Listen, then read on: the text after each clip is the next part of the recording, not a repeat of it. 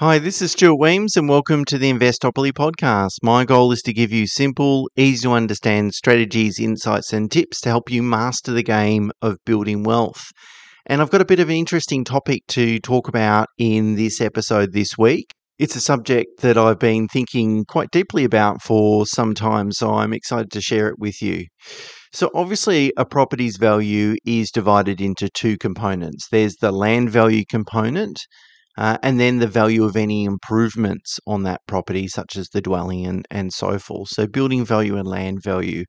And conventionally, the belief is that land appreciates over time, whereas buildings depreciate as they get older and they're subject to wear and tear and so forth. And it's something I've spoken about before in this podcast. However, rising construction costs can have an impact on the building value. So if construction costs are rising at a much faster rate than the building is depreciating at, then potentially you can get some appreciation in the building value as well.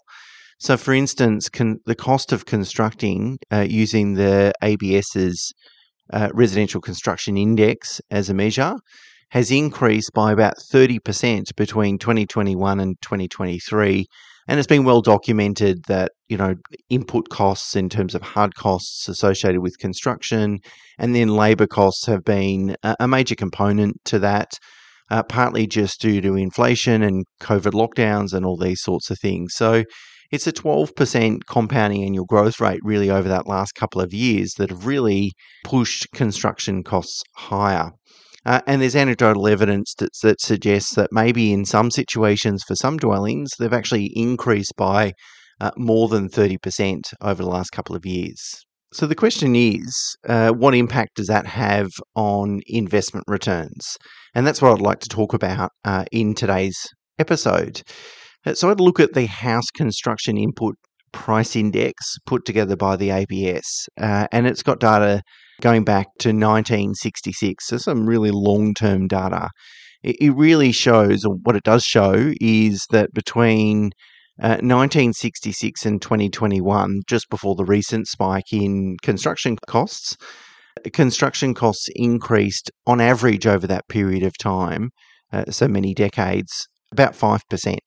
As I said, between 21 and 23, it increased by 12% per annum, which means that the overall increase is about, so from 1966 through to 2023, so the most recent data, including the last couple of years of really strong increases, it's 5.3%.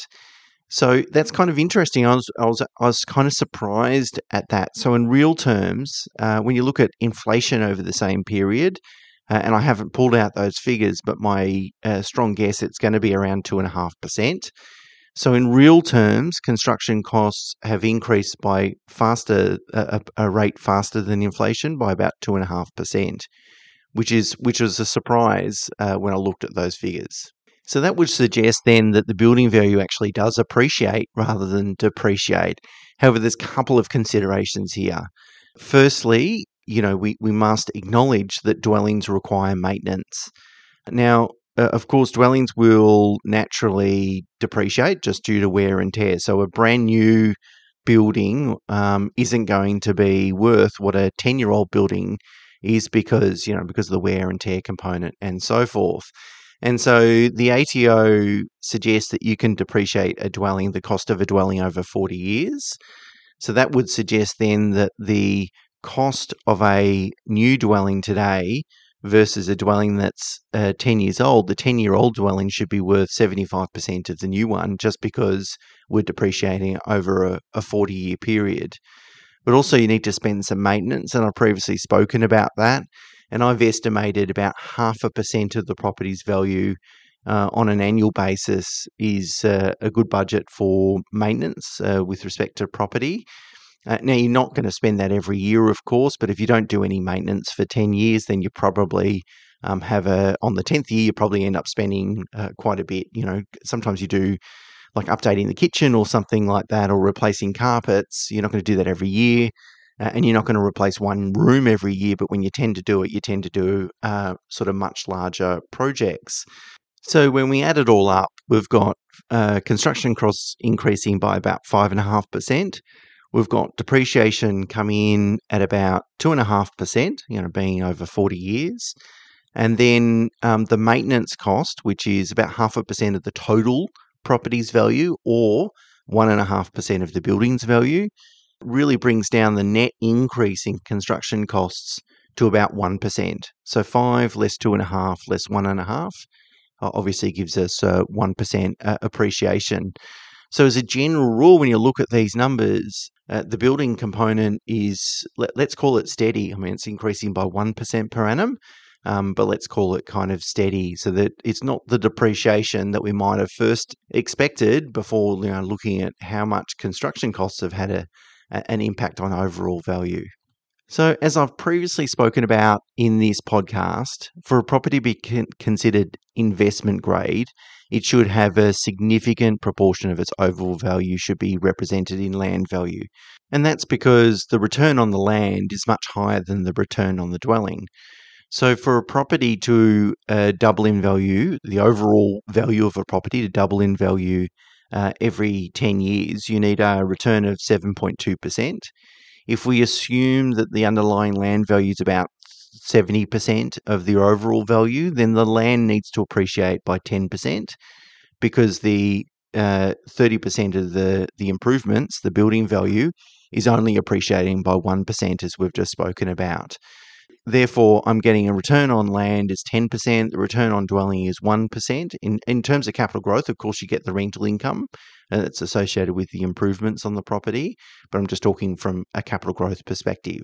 And so when you go ahead and compare two different type of assets, say an investment grade asset with 70% land value and 30% building value, and a non-investment grade asset that might have, say, 40% land value and 60% improvements, which is kind of more of a new build style property.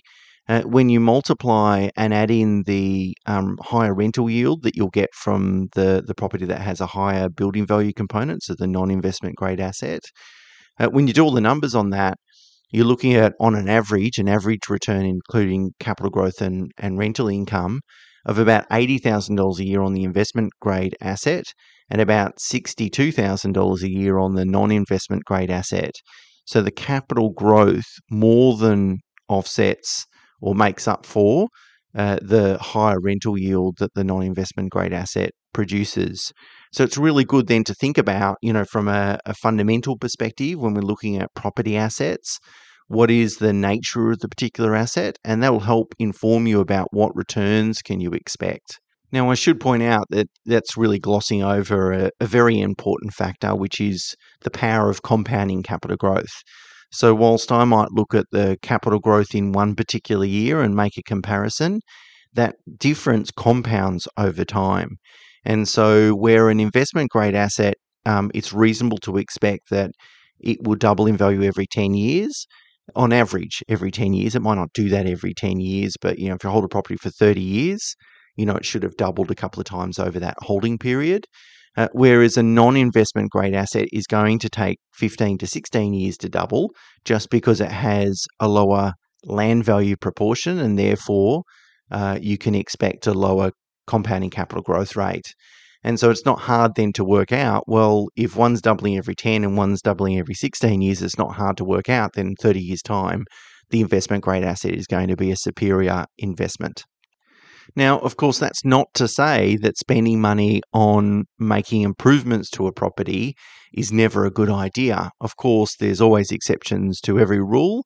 The rule around buying something that's heavy in land value is something that I would encourage people to think about when first acquiring the asset. But once you have the asset, then it's really around the most efficient use of that property. And sometimes that means spending some money on the improvements. And there's a couple of circumstances in which I would consider doing that. Now, the first one is regular maintenance. Maintenance can never be avoided. It only can be delayed. And if you delay doing maintenance to your property, it's likely that you'll probably spend more in the long run. So maintaining your property so that it's in good condition to minimize vacancies and maximize its value is a good thing to do with your particular asset. So don't scrimp and save or try and avoid on maintenance. The next one is renovation. Investment grade properties tend to have older style accommodation, tends to be more modest, which obviously attracts a lower rental yield. So they don't generate as much income as something with more building value, of course. But that also represents an opportunity to really add value and enhance your investment return. So let me tell you a story about a property that my wife and I own in Brisbane.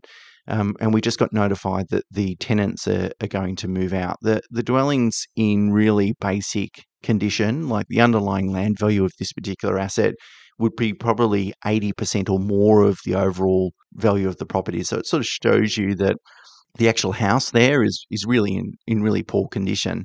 And as a result, we only get $400 a week in terms of rental income. And we've been inclined not to change that because we acknowledge that the dwelling's not in great condition. And that tenant has been in the property for, I think, 10 or more years. They were in there when we first purchased the property. So the tenant's given notice, they're going to move out. And as such, we're going to make some improvements just because it makes financial sense, but also we feel much more comfortable if we're going to present a better quality property to the market. And so we're going to do things like painting, carpets, blinds. We're going to update the kitchen, those sort of cosmetic things that are really going to enhance its value. We expect the cost of the improvements to cost us around about $90,000. And the rental income is projected to increase from $400 a week to $700 a week. So that equates to about a 17% return on our $90,000 investment, being about $15,000 of income off $90,000 of investment, of course. So that's a pretty good return on our money, and better than the 10% that the underlying land value might provide us over the long run. The cash flow impact of these improvements is more substantial, since firstly, we'll be able to depreciate the cost, so there'll be a non-cash tax deduction there. And then secondly, we'll be funding the renovations through additional borrowing, so we're not really outlaying the $90,000 of cash. We're going to borrow it. Makes good sense to do that. So we estimate that our after-tax cash flow from this property will increase by about $8,000 a year. So it's not going to change the world, but it does demonstrate. It's a really good example that does demonstrate sometimes spending money on making improvements to the dwelling is not only sensible thing to do, but financially an efficient way to manage your asset. Undercapitalized asset, which we acknowledge it was an undercapitalized asset, but we weren't going to do anything with it while the tenants were still in there, of course. And the final one is a complete redevelopment of a property. In some circumstances, redeveloping the property can be economically beneficial. And that can be true whether you're going to hold it long term or whether it's just a process to maximize the sale proceeds. If you want to sell a particular property, you might develop it to maximize the money that you can pull out of that property when you eventually sell it. That said, it really is important to appreciate that when you redevelop a property, you are changing its nature. So, you might take what is a land-heavy property to be an improvements-heavy property. And by doing that, you might disqualify it from being considered to be investment grade. Now, it depends on what you're building, and that rule doesn't apply to every single property, of course, but it's something to be really mindful of. As a result, if you're going to do a full redevelopment, maybe it's a case of exiting that investment, or at least reducing your exposure to that investment if you're building multiple dwellings. So that is selling a couple and hanging on to a couple, but something to think about from a long-term investment perspective. So really, to wrap it all up, over the last couple of years, construction costs have spiraled out of control. I think we all acknowledge that. So sometimes when you look at performance, particularly over the shorter term of particular properties, it could invite you to make a mistake or a misconclusion that, hey, this property has actually performed much better. It could be just because of the spiking construction costs rather than the actual fundamentals of the underlying property. And so I still believe that the best thing to do when going out making a property investment is to spend most of your money on the underlying land value, as long as that property is in a location where it's investment grade, that you're buying quality land in a quality location. you're better off to spend the money on that and then maybe make improvements to the property down the track, as opposed to targeting a property that is already heavy in improvement value and lighter on in terms of land value, and then even potentially compromising on the land value component. So I thought it was really interesting to pull apart those construction costs over that multi-decade period to really get an understanding of, hey, okay, construction, the value of a property is possible. The building value could actually appreciate in value, but nowhere near what the underlying land value will do in an investment grade location. Okay, that's it for me for this week. Until next week, bye for now.